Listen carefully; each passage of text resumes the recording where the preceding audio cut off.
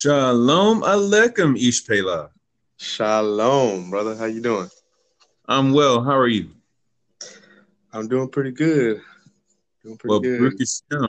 Hashem. Toda Rabbah for this opportunity to co-host and do some Parashah Tehillim GYS, a new edition that we're just going to go ahead and fully develop out. So you ready to do this? Come on. All right. Well, to all the listeners, this is now the Parashah Naso Tehillim Get You Some. And I'm going to have Ish Pelah start us off with the opening bracha. All right. May it be your will, O Adonai, our God and the God of our forefathers, who chooses his servant David and his offspring after him, and who chooses songs and praises, that you turn with mercy to the reading of the Psalms of Tehillim that I shall read, as if King David of blessed memory himself had said them. May his merit protect us. May the merit of the verses of Tehillim and the merit of their words, letters, vows, and cancellations, as well as the divine names formed by acronyms of the initial and final letters, stand us in good stead to atone for our transgressions, iniquities, and sins, to cut down tyrants and cut off all thorns and briars that surround the supernal roads, to unite the bride of youth with her beloved, with love, brotherhood, and fellowship. And from that unification, may abundant sustenance be drawn to our spirit, breath, and soul, to purify us of our iniquities, forgive our sins, and atone for our transgressions, just as you forgave David, who said these psalms before you, as it says, "The Lord has removed your sin, you will not die." May you not take us from this world before our time, before the completion of our years, which number 70, so that we may repair that which we have ruined. And may the merit of King David of blessed memory shield over us and around us, that you may be patient with us until we return to you in complete repentance. That you find favor, may you favor us from your treasury of gratuitous gifts, as it is written, I favor those whom I favor, and I am merciful with those upon whom I take mercy. And just as we sing praise before you in this world, so may we merit, O Adonai our God, to sing songs and praises before you in the world to come. And through the saying of Tehillim, may the tulip of Sharon be inspired to sing with a sweet voice, with happiness and with joy. And may the glory of Lebanon be given to her, majesty and splendor in the house of our God, speedily in our days. Amen. Selah. B'Shem Yeshua. Amen. Wow, that literally is a Get You Some bracha. Okay. Yeah. Wow. It's beautiful. Well, with that being said, Parsha Naso, the Tehillim for Parsha is 67. So, Mr. Ish Pelah, if you will do the honors and lifting off and taking us away with some insights. Actually, I believe, check this real quick. The Psalm, oh, it is 67. Oh, okay. So I kind of skipped ahead. Oh, that's okay. I have a feeling you were joshing on something else that you might want to share with us. Yeah, I kind of got the 68, but that's all right. That's all right. You got Tehillim 68, huh? Yeah. Let me see what that lines up with because, we can. I think we need to josh on that too. So we'll just do both. How about that? Okay. So why don't you go ahead and start us off with Tehillim 68, and then we'll fly back around to 67. All right, then. Let's do that. And Shomer Man, we both fly, so we just roll. Okay, so the first thing is that this Tehillim literally talks about just Hashem reigning, getting rid of the enemies. The righteous will rejoice, singing to Hashem, the manifestation of Sinai, and just a whole lot of Get You Some going on up in here. The first being that it says this, namely, it says, Now, it says, Le David, that says, may God arise, may he display his might. And his might referring to the Torah is what this says here. Okay. But it also says, extol him with his name, Yah. And then the Ivrit, in the Hebrew, it says, Beyah Shemo. So it says, the commentary on that says this: we are assured our salvation, or our Yeshua, since God's name, Yud-K and Vav-K, is currently incomplete. It's Yah. The salvation is therefore necessary for the sake of completing his name. Alternatively, praise God with his name Yah, which refers to God as creator of the world and the cause of our existence. That's out of the Tehillim Midrash, and if that's not a witness enough for you, the interlinear Schottenstein edition Tehillim says the same thing. Good. With Yah, his name, praise Hashem with his name Yah, which denotes the creator and sustainer of the universe. And so that's just how it starts out, and it just kind of goes on from there. Because,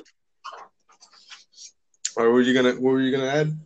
Well, I was just gonna agree with you, and first of all, lay the foundation that this is for Parashah Beha Aloteka, for when you lift up the light, and in reference to kindling the lamps of the menorah, or lighting the hearts and souls of Yehudim. And to also just kind of reiterate that Yah, being the Yod and the Hey, is the acronym for Yeshua HaMashiach, who is our salvation. And you're talking about extolling Hashem with Yeshua HaMashiach. Get you, son. Exactly. And I don't know if you saw the footnote for number 78, but it says, Yah, the significance, it signifies our conception of God and inspires fear. So the whole thing about receiving salvation should cause us to fear Hashem. And we know that fearing Hashem is the beginning of wisdom, which we know that wisdom is the Torah. So after salvation, we should be receiving and walking in Torah so that we can extol Hashem. Yes, exactly. Amen. Yeah, and it just talks about says later on in the Tehillim, there's basically like 3 drops from here that I was just kind of just blown away. Okay, lay them down one at a time. So the next drop is in 68:10. You poured generous rain, O God. Says this verse continues to discuss the good that God has done for the Jewish people. When we were in need of rain, God always gave it to us generously. Ooh. When the Jewish people arrived in Israel, God in his generosity, not because of our deeds, gave us rain. And so if you go down under the section that says, let the dew pour, it says, after every commandment, after every mitzvah God uttered at Sinai, the souls of the people expired due to the intensity of the revelation. God revived them by bringing down the dew that is set aside for the resurrection of the dead in the future. As our verse states, you poured generous rain when your heritage was weary. When our souls were weary and departed, you resurrected us with generous rain. Shabbat 88b. Goes on to say, the Hasidut teaching says, this is puzzling. If God revived us with dew, why does our verse mention generous rain? Divine emanation is initiated in one of 2 ways. The Oh, first occurs as a response to our efforts. Our devotion evokes a revelation of godliness commensurate with our service. The second occurs as an unwarranted gift. oh. Because it's not by our merit, not by our merit. Are you talking about receiving salvation by grace? Yes, because Hmm, our heard that merit is before. nothing. And then it goes on to say, a revelation of God is granted to us unsolicited, and beyond what our achievements merits. So nothing you do will grant you this unwarranted gift other than Hashem bestowing it upon you generously. Good night. Rain and dew are metaphors for these two systems of revelation. Rain Oh, is created from bodies of water that evaporate and rise up, then condense and fall as rain. This resembles the efforts of humankind, which rise up toward God and generate a response from Him. Dew, however, does not descend from above. It is made up of vapor that condenses and materializes near the earth. It lacks the ascent descent dynamic and is therefore a metaphor for an endowment from God that is bestowed to us regardless of our efforts. wow. The footnote on that says the relevance of dew to the future resurrection is apparent. The resurrection is different from Gan Eden, the destination of our souls after passing. One must be suitably qualified to enter Gan Eden, as the divine revelation there is meted out according to one's accomplishment. In contrast, the world to come is promised to all indiscriminately. Sanhedrin 11:1, the dimension of God revealed then is not induced by human effort. It is God, as he is transcendent from creation, the uninitiated do. Wow. All undiscriminately. Yes. The Okay. the Olam Haba. The Olam Haba. Wow. And it So also there's goes, this whole thing about the Torah through grace. yes, yes.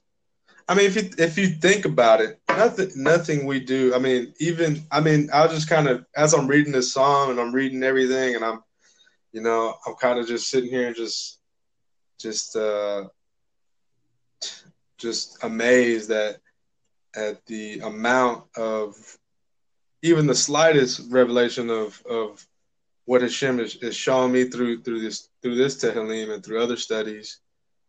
Uh, just the amount of information that he's just pouring down on us, Pun and intended.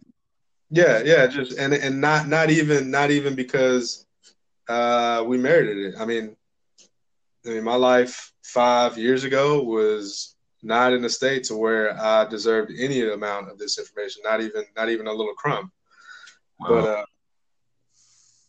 it's just amazing to me that if you truly seek after Hashem and you truly seek after His ways and you truly, truly want to attach yourself to wisdom and to His Word, He will literally move mountains for you, aka He will pick up Mount Sinai and reveal Himself to you. And Man. do you want my Torah? Do you accept me upon yourself? And it's just amazing, man. It really is. I mean, if coming into this and just thinking about Yeshua, thinking about the Torah, and just Hashem's heart and all this is pretty mind blowing. Well, quick gematria on 68 is first of all, it's the gematria of Chaim, which is life. And then it's also the gematria of Chacham, as in a sage or a wise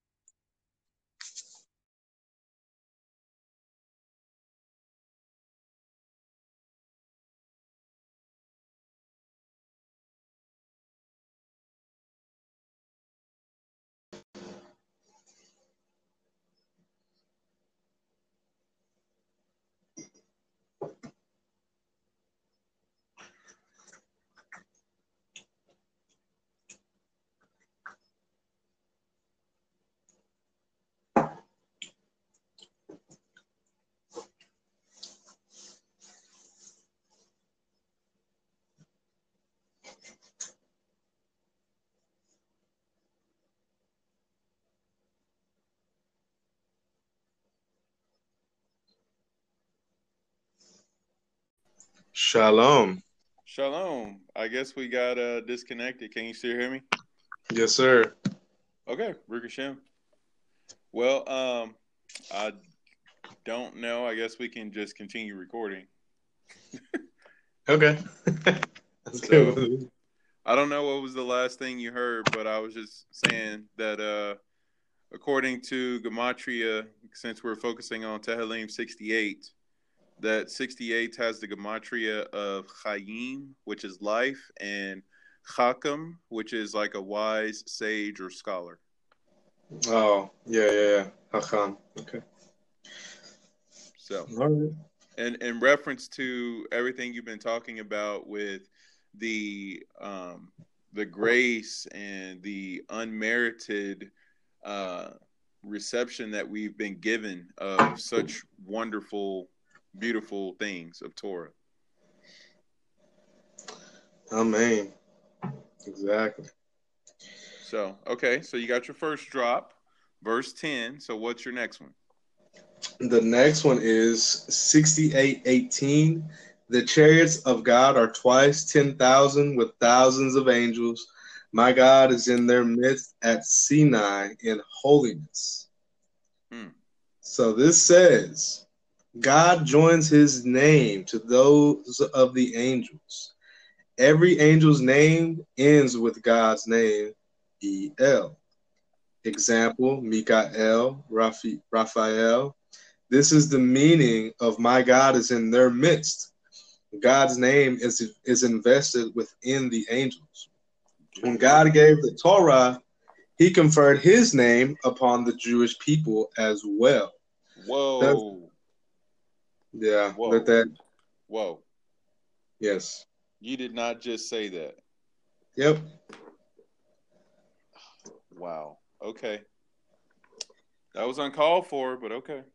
Thus, God opened the Ten Commandments by declaring, Anochi, I am God, your God, using the singular form, your God, Elohecha, as opposed to Elokechem, to illustrate that he is the God of each individual and confers his name upon us. Yalchut Shemoni 286.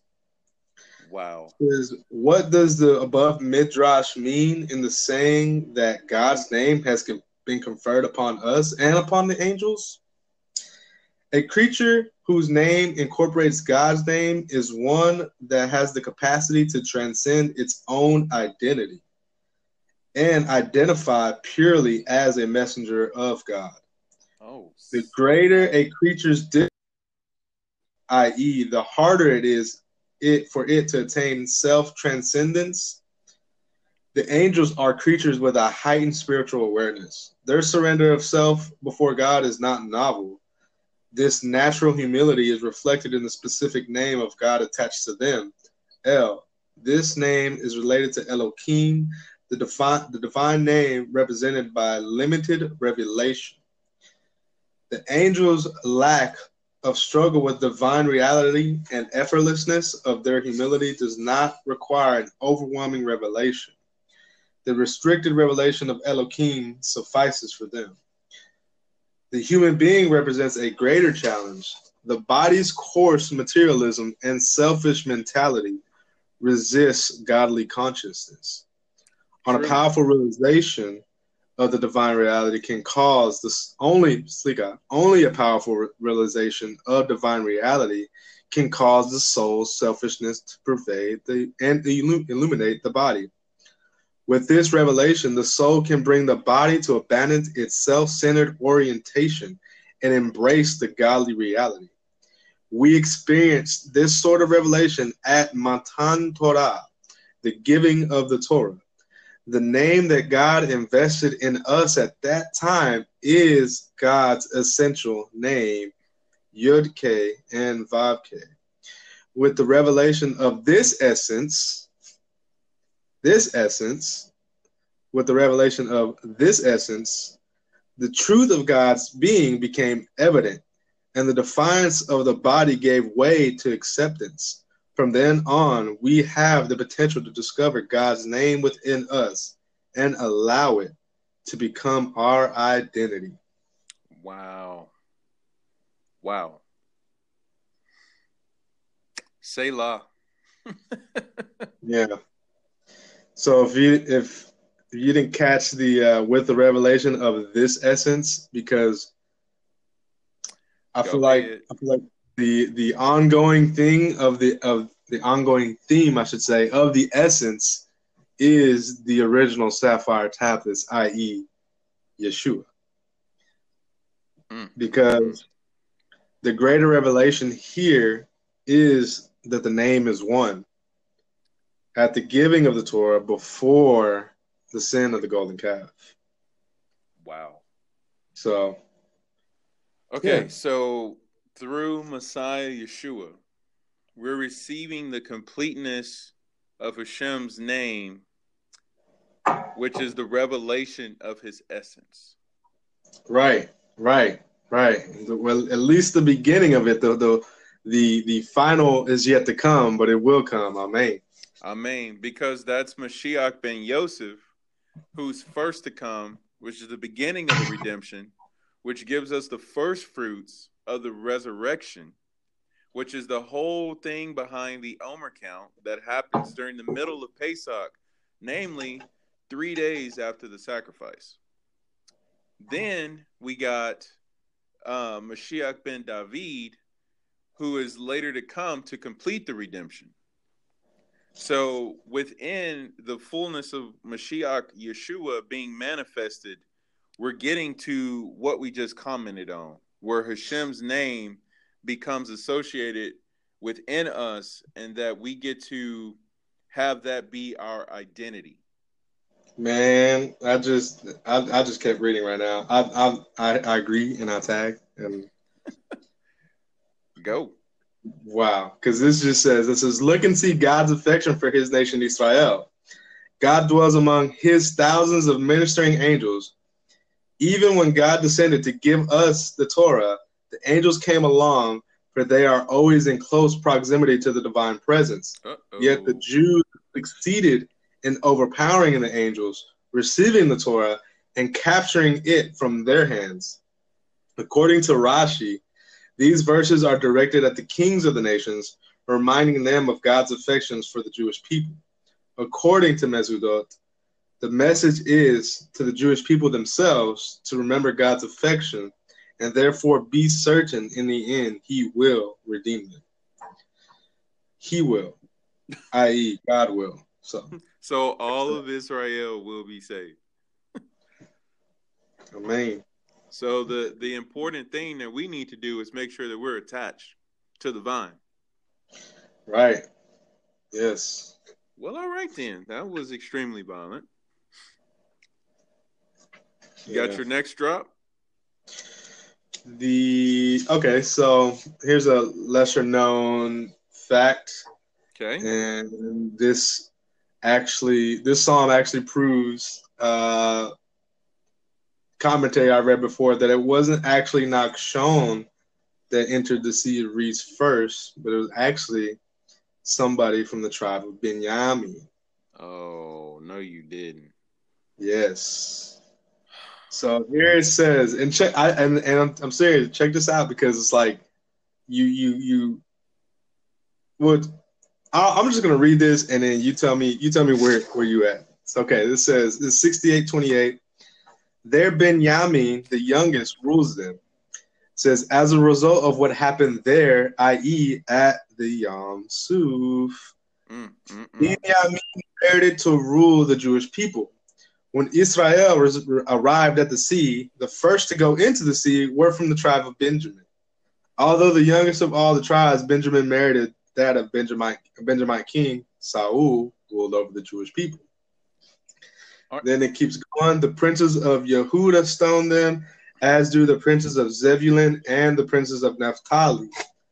When the tribe of Benjamin started entering the sea, the tribe of Yehuda, and followed by the tribes of Zebulun and Naphtali, became envious and started stoning them. Okay, so first of all, tag. I agree. And I also can't help but think and be amazed that Shaul is the first king of Israel because Benjamin was the first one to really enter into the sea. Yep. So it's not a coincidence that a Benjamite is the one who was the first king to ever sit on the throne of Israel.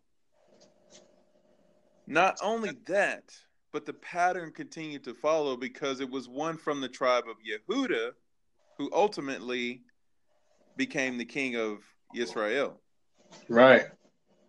And not only that, but he secured the kingship. However, there's been like this back and forth thing kind of going on because the next Benjamite is Mordecai. And Mordecai was really the one who brought the exiles back from Babylon. So we have this thing of coming out of exile. We got a Benjamite leading us. So I think the interesting part is that whenever Yehuda appeals himself to Joseph for Benjamin, he says that his life is attached to his. You know what I mean? oh, okay. I get it. Wow. So there's that. So, okay, so isn't Benjamin called a fox? I believe so. I need to source that real quick. Let me. This will be interesting.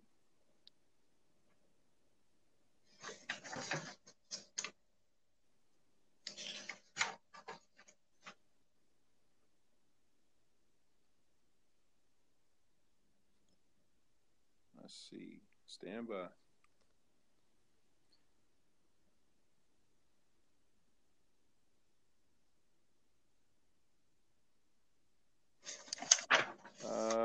No, not seeing that. Oh, here we go. Bereshit 49:27. Oh, he's called a wolf, a ravenous wolf. So what I'm thinking is along the context of Benjamin and Yehuda having this back and forth relationship, and then you have Joseph, who is an Ephraimite, and how there are two aspects of Mashiach where he's a reigning king and a suffering servant, and how we have the king while Israel is not in exile. But while they're in exile, we have the sort of, for lack of a better terms, like a backup or a second in command, so to speak. And Right. we see how that's Benjamin, how we see that that's Joseph, and how we see that that's Mordecai. And interestingly enough, in Tractate Megillah, namely 13, it says that Mordecai is called a Yehudi, which would say that he's from the tribe of Yehuda. Right. So whether it's Joseph or whether it's Benjamin, which Joseph and Benjamin were connected actually in the prophecy from Bereshit, there's commentary that says, even though Benjamin was younger than Joseph, he's the second born of Rachel, him and Joseph are actually bound up into one essence. Yeah. And so we see that whether it's Mashiach ben Yosef or Mashiach ben Yamin, that it's still like one and the same. It's like, far as the actually, if you think about it, through Benjamin, he's tied to Joseph, but yet to Yehuda. To Yehuda at the same time, at the same time. Well, all right then. And the difference is the stone, because the verse later goes on to say that Yehuda stoned them. And as soon as you said that, I could not help but think about the stone that Hashem said he lays as the foundation in Zion. And so we see that that stone is what's set up ultimately. So technically, esoterically, you can look at it as the stone is what unifies Yehuda, Ephraim, and Benjamin. Right. Now, if you take the first letter of each of their names, you get the word Yavo. Stop it. Which is he will come. So you're talking about of Benjamin, Yehuda, and Ephraim. So Yehuda, Benjamin, Ephraim, Yod, Bet, Aleph, Yavo. Good night. Baruch Hashem. So the other thing too to add with that before we go to a quick break is that the song Hu Yavo, or the verse Hu Yavo, as from Yeshayahu, the Hu is the Hey and the Vav, which is the completion of Hashem's name with Yod and Hey and Vav and Hey. And so Hu is connected to Yavo.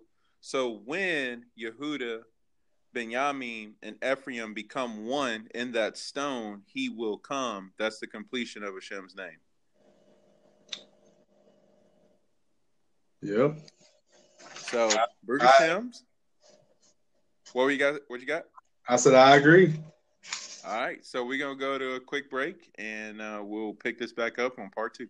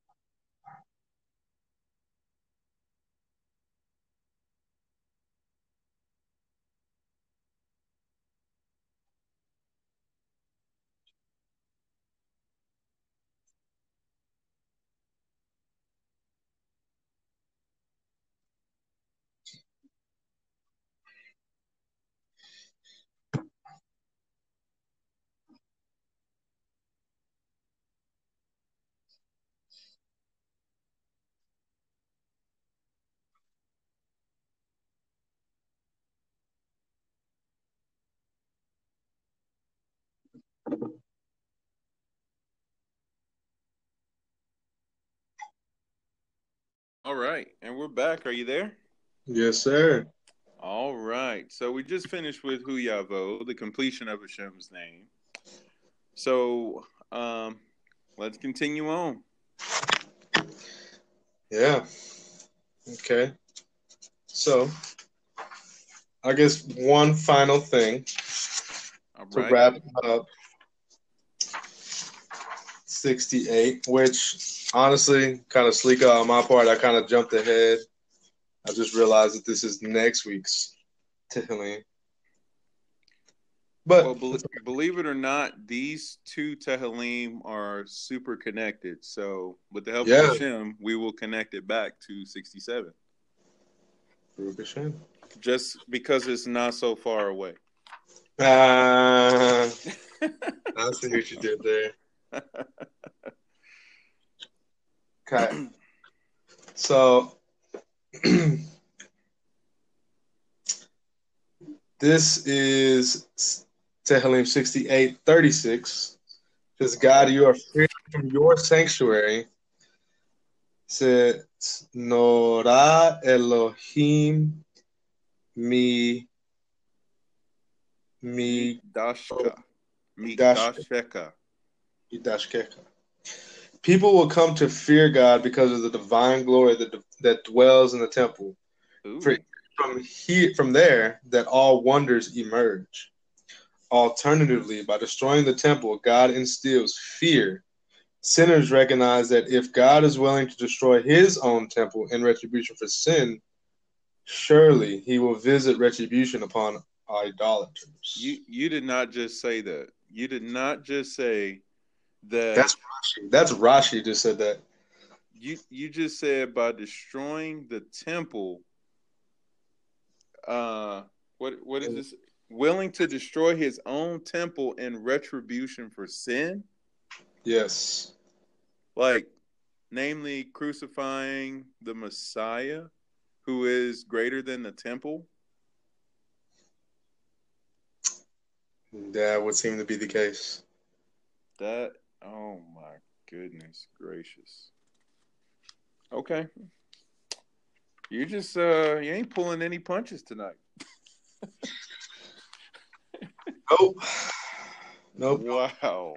It's really, and it's honestly, it's not even me, man. It's just this psalm and the enlightenment of the Big Green Book, which I encourage everyone to just go out and get it. You won't be lacking. That's for sure. Baruch Hashem. So just to support tag you on that, it's Kehot Publishing that has this book, and the Big Green Book is officially called the Midrash on Tehillim. So you'll know it when you see it, because it'll feel like running into the fist of Ish Pelah. As is what's been happening for this past. I feel like the fish of King Melech David, you know. Yeah, so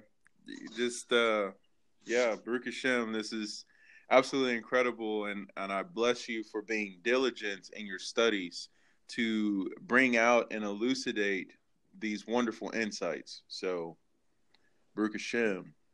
And so one of the other cool things in this book, it says it has the Psalms in practice. Ooh. Regarding 68 verses 5 through 6. Uh-huh. Rides upon the heavens, father of orphans.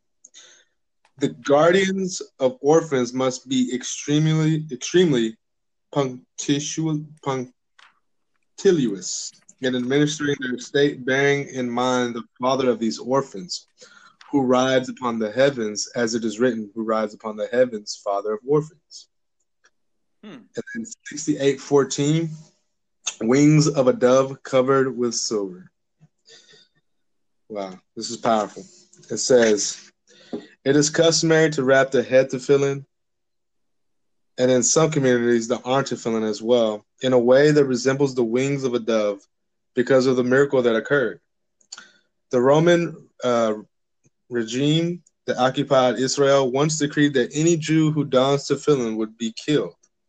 A man named Elisha defied the decree and would wear tefillin even in the street.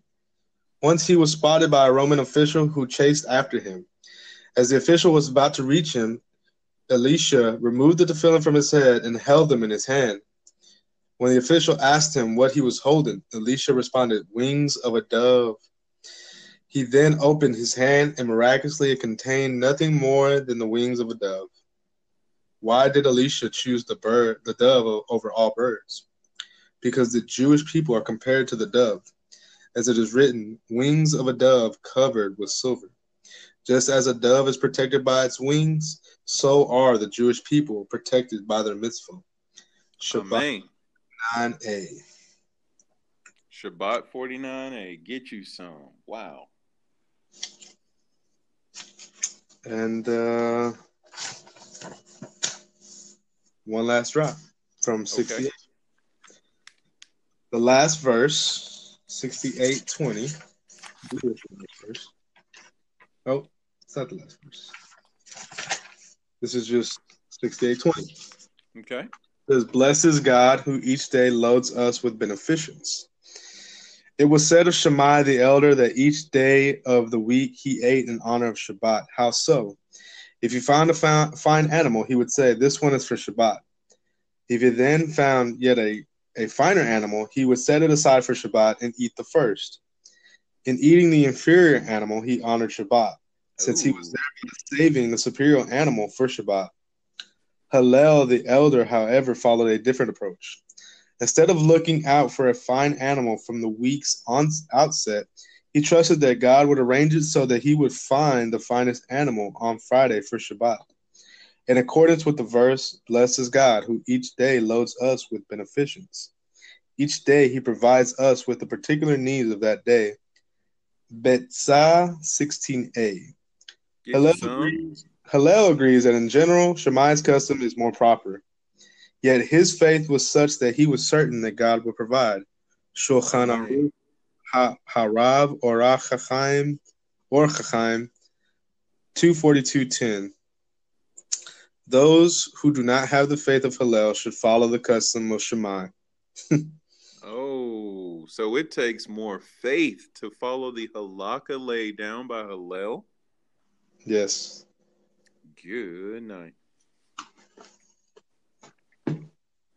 So basically, what you're saying is putting the Tehillim in practice is serving Hashem by His grace, observing the mitzvot with full emunah. Yes. And that's how we would put Tehillim 68 into practice. Yeah, and just thinking about, I mean, this it's the whole Exodus, the whole Matan Torah, like all given, like all a recounting of it, and it's just it is pretty amazing. It's pretty amazing that we merit to receive divine revelation in our own lives speedily and soon in our days. Amen. So, with that being said, that's our tie back to Tehillim 67. Because the giving of the Torah, and as we've talked about, going from Mashiach ben Yosef to Mashiach ben David, that's the dawn of redemption. You know, it starts out slowly, it goes in stages. And with the menorah is kindled in stages, namely in 2 stages.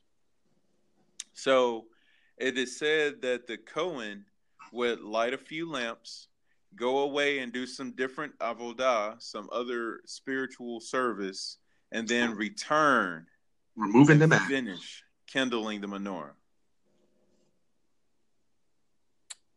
So, if we're looking at the giving of the Torah and then the final redemption, Tehillim 67 is all about the menorah. It's all about the process from the beginning of redemption to the end of redemption. Yes. Why? Because Why? we're doing this Tehillim during the counting of the Omer.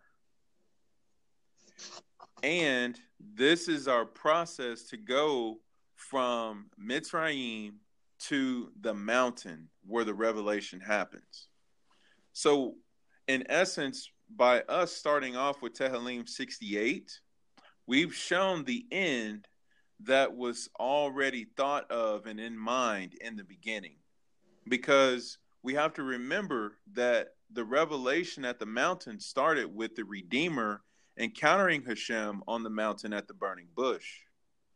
So had it not been for Moshe encountering Hashem at the burning bush, there would have been no giving of Torah. There would have been no Pesach.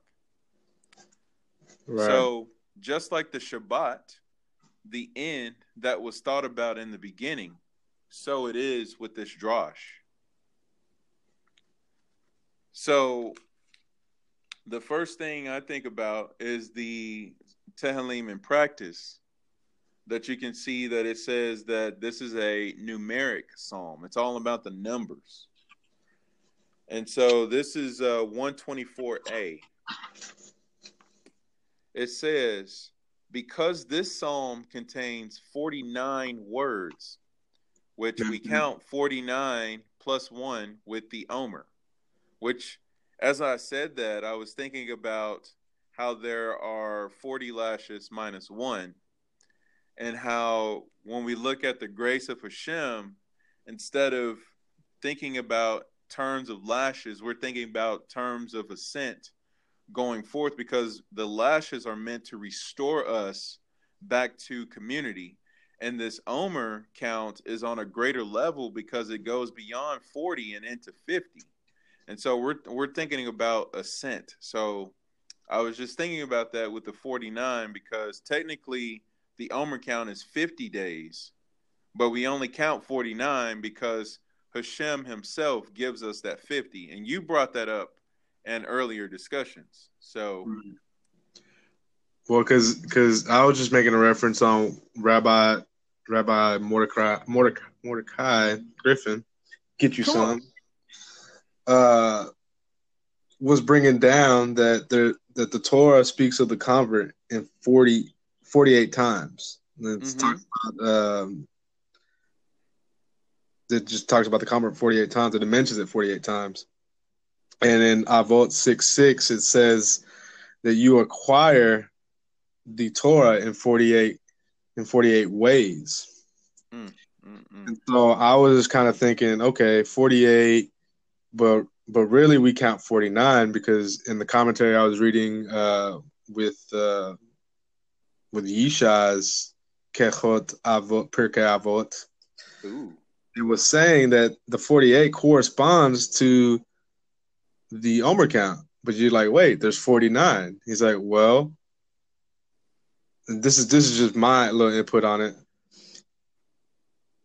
So why is it that, okay, we're counting 48 times, and Pirkei Avot says there's 48 ways to acquire the Torah. Obviously, you have to convert spiritually to receive the Torah.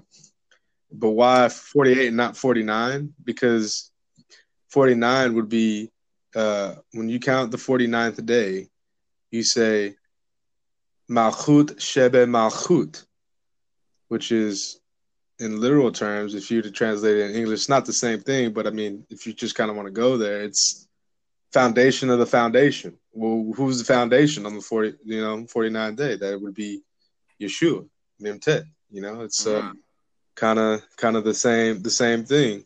And then on the 50th day, where you go even beyond that. So it's amazing, Wow. Okay. So if you think about that, okay, so check this out. So we're fusing together the Tehillim of two portions that are next to each other. Beha Aloteka and Naso. Now, Naso means to lift up, but Beha Aloteka means to make the ascent. And so what you just shared is like the culmination and synopsis of what it means to go from Naso to Beha Aloteka, or to go from 67 to 68. Namely, to complete the Omer count, which would be the completion of our redemption. Amen. So, just to kind of, we're at our 15 minutes, so let's go ahead and wrap up with the next part, and that's how we'll roll. We didn't even get into it, but it's okay. Yeah, right? Baruch Hashem. All right, so we'll be back. All right. All right, and we are back with the Parashat Tehillim for Naso, and we've included Beha Aloteka. So Baruch Hashem. So 2 for 1, like the Mashiach. Baruch Hashem. So I was just trying to look up real quick the reference to kindling the menorah in 2 parts. Oh, okay. Okay. So let's see. I do know that first of all, the menorah is Oh, kindled well, let twice me a help day. you. Let me can I tag and agree? Oh yes, bring it on. Because in the footnote of the Numeric Psalm says the counting of the Omer is a regimen of spiritual refinement. Every week we progress in taming our primal animalistic emotions. When the animal soul is refined, the godly soul reaps the benefit of its strength. The perfected animal soul lends its vigor to the pursuits of the godly soul, enhancing its devotion. These two stages, hence two stages, Oh, these two stages are alluded to in the Psalm's two titles, Mizmor and Shir. Mizmor alludes to the refinement of our egocentric psyche. This is the first title of the psalm because it is a prerequisite for the spiritual reward of the second title. Shir is the song of the soul, alluding to the enrichment it receives from the reformation of the animal soul. So, not only is the psalm about the menorah have two titles, but maybe it's an allusion to maybe the two steps I would add in there to the lighting of the menorah. Baruch Hashem. I mean, so I definitely agree with that. Okay, so I was just looking at Yoma 24b, and they're talking about the process of lighting it. But Wait, you're reading the Talmud? You yes, read I'm Talmud? reading the Talmud. Oh. But I don't think I will get that source at the moment. So I apologize for everyone listening for the source's hatred. But we do have our remez here from our footnote, and with the help of Hashem, I will get that other source because we've gone over it before, but I just can't remember off the top of my head where it is. But it also says as well, if there are no Leviim to light the menorah, that it can be brought out to the courtyard and the other people can light it. But, won't go there either. So let's Right. just And it let's goes just stick with this here, right. with the Yeah. Tehillim in practice. Good night. Okay, so the numeric psalm, Tehillim 67. It says, because this psalm contains 49 words, excluding the introduction in verse 1. Oh Okay, man. so really, yeah, right? So it says it's 49 words, but really it's not. Yeah. Like it's going beyond the 49, but I see what you did there. Oh my goodness. Okay, so it is customarily recited on each of the 49 days of the Omer between Pesach and Shavuot. And where does the Omer appear in Parashat Naso? With the Sota, the one who is suspected of adultery. And remember, the whole process of the Sota is to make Teshuvah. And so as we're counting this Omer, as we're kindling this menorah, as we're making our ascent, as we're lifting up, it's all about making Teshuvah before Hashem, which is an act of grace by Hashem to even allow us to do such.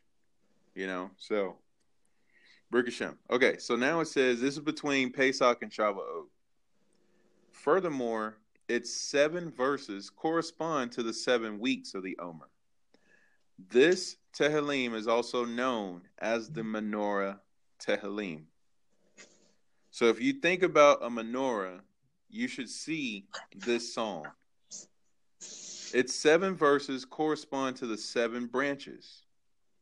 Its 49 words correspond to the menorah's cups, knobs, flowers, and lamps, which are 49 in total. Its first verse contains 4 words corresponding to the menorah's 2 tongs and 2 spoons. It is therefore customary to read this Tehillim each day, since in doing so, one is considered to have kindled the menorah in the Mishkan, in the Mikdash, in the temple, and received the divine presence. That's Wow. from Abu Draham. And you just said, receiving the Torah, we receive the essence of Hashem within us. Yes. And so that starts with kindling the menorah. Good night. Man, what is this? Where does this footnote go to? It says that the footnote, Chida, citing Marahashah, writes that God showed King David a vision of. I don't know where it goes to. To the right page there. Oh, 24b. Yeah, I see it. Okay. That God showed King David a vision of Psalm 67 engraved on a gold plate in the shape of the menorah. God likewise showed this image to Moshe. David had this image engraved into his shield. When he went out to battle, he would have this inscription with him and would meditate upon its secret and thereby triumph over his enemies who would fall before him. Wow. So, in other words, to triumph over our enemies, it takes the divine essence of Hashem, which is embodied in this Tehillim. Yeah, and notice it's a secret though. Like it's not like, widely known. Wow. Right, because this is actually what the Magen David is. Right. We thought about the Magen being a star, which is normally called the Star of David, but actually the Magen David is a menorah on a shield, which is this Tehillim. Would be really interesting to notice if this psalm had every Aleph Bet letter in here. But that's just kind of, I don't know. Well, Baruch Hashem, if you look at footnote 74, it talks about the 22 cups. Oh, there it is. There's your Aleph Bet right there. The menorah itself features the 22 cups, which correspond to the 22 letters of the Aleph Bet. 9 flowers, 11 knobs, and 7 lamps equals 49. That's right.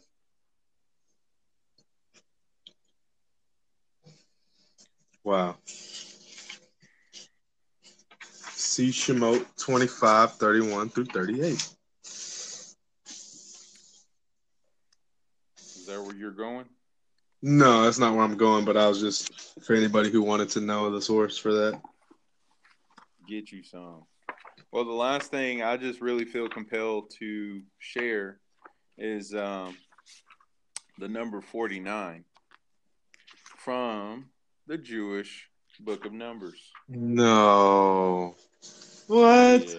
Yeah, Yeah, okay. Just had to, Mm-hmm. Because what we're talking about is going from a place of impurity to purity.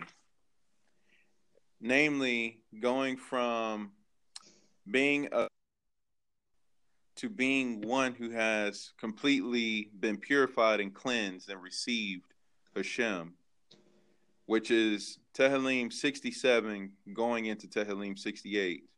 Parashat Nasa, which features the Sota, going into Parashat Beha Aloteka, which features the Kohen. And remember that one who makes teshuvah and returns to Hashem and attaches themselves to the Torah, they become like a Kohen. So, in this source over here, it says 49 as the maximum quota man can symbolically attain, finds another expression in the measures used for interpreting Torah. There are 49 faces to prove something is pure, corresponding to 49 faces to prove something is impure. Wow. One of the sages declared, I can purify a dead insect in a total of 49 ways. Now, I don't know about you, but when we were in Mitzrayim, we were completely dead, worse than an insect. But through the 49 plus 1 of the Omer, Hashem caused us to be pure, namely bringing us to life with that dew that you talked about. Yes. So then it says, this was not a boast about the use of logic or the manipulation of exegesis to vindicate something that the Torah explicitly forbids. Rather, this was a self-professed testimony by a Talmud scholar. Might I add, a Talmud scholar is not a Google jockey. It's not Rabbi Google. It's not Messianic.com. You mean that's not an issue? No. Okay. So, Talmud scholar, right?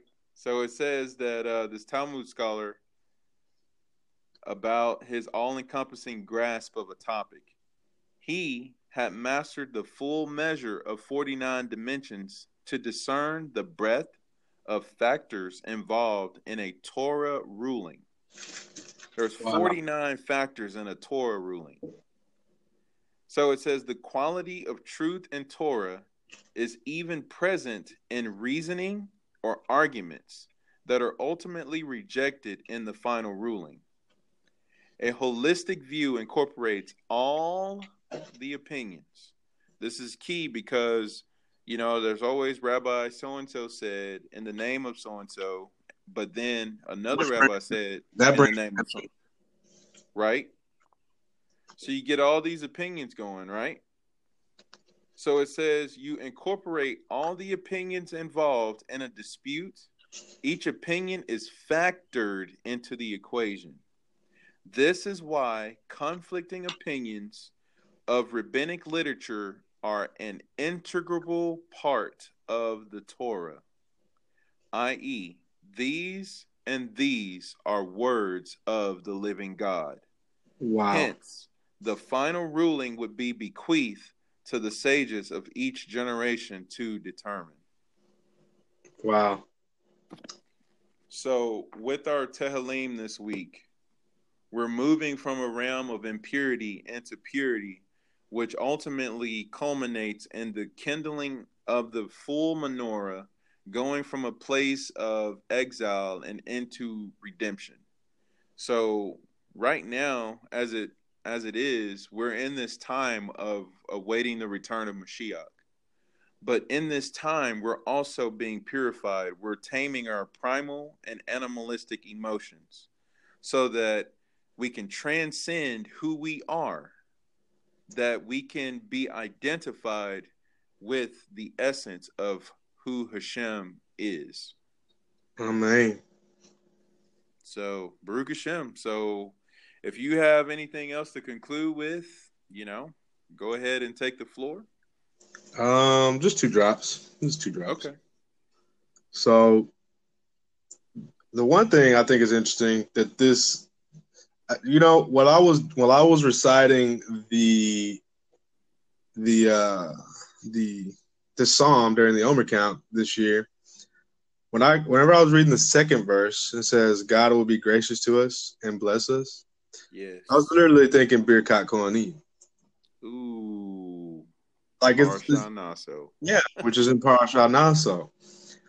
And so I don't know. If there's that connection there. Right. But this is what it says. So 67:2, it says, He will make His countenance shine upon us forever. It says, God will grant us success in all of our endeavors.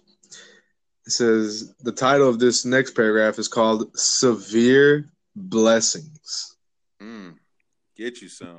The divine name used in this verse is Elohim, which refers to God's concealment.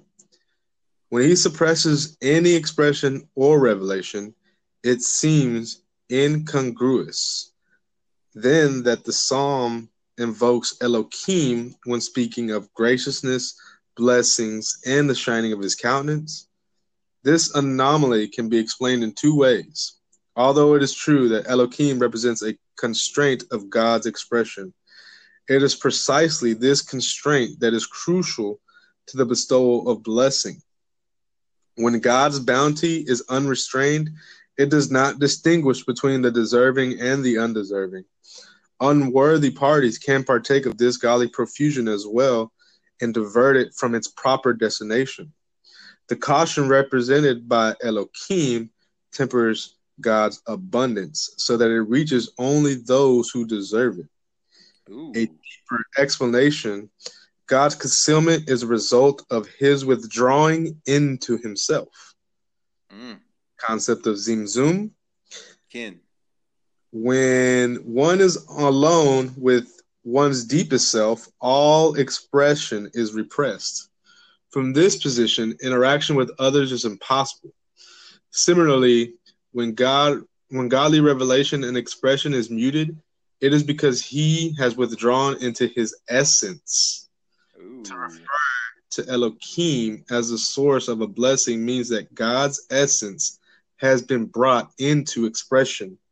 Such blessings will be imbued with unparalleled potency of this essence. Yahel Or.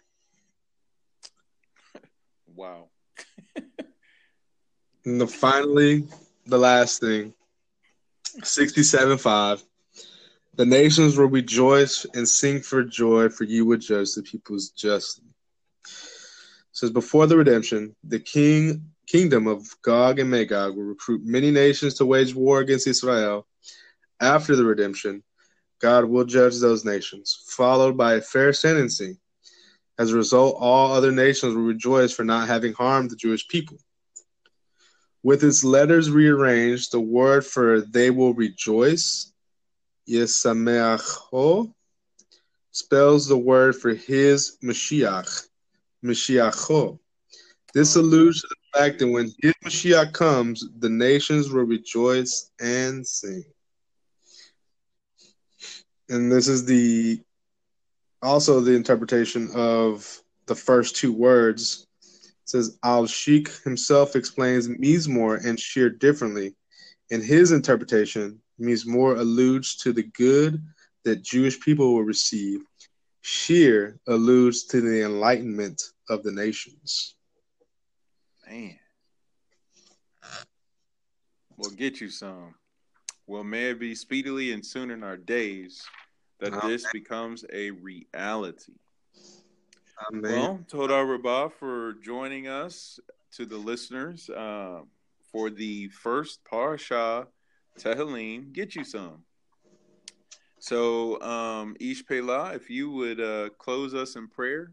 And as we always say, what do we know? What do we know? What do we know? What do we know? Amen. So actually, I don't believe there is a closing bracha. But I will say one. Amen. Father, I ask that you infuse us with the words of your Torah and the words of the Tehillim, that we would seek to understand your ways, and that you would continue to enlighten us and to enlighten others to follow in your ways, Father. The light of Mashiach, the light of the menorah, the light of primordial creation. Amen. That you would send him speedily soon in our days. Amen. Selah. Amen. B'Shem Yeshua. Amen. Selah. Well, Ish Pela, it's been a blessing. Toda Rabbah for sharing your insights and for doing this, Josh. Toda for having me. Bavakashah. Well, to everyone, may you have a blessed Shavua Tov, and may you have a blessed Erev Shabbat and Shabbat. Gam Lecha. Amen. Well, shalom and shalom. Shalom.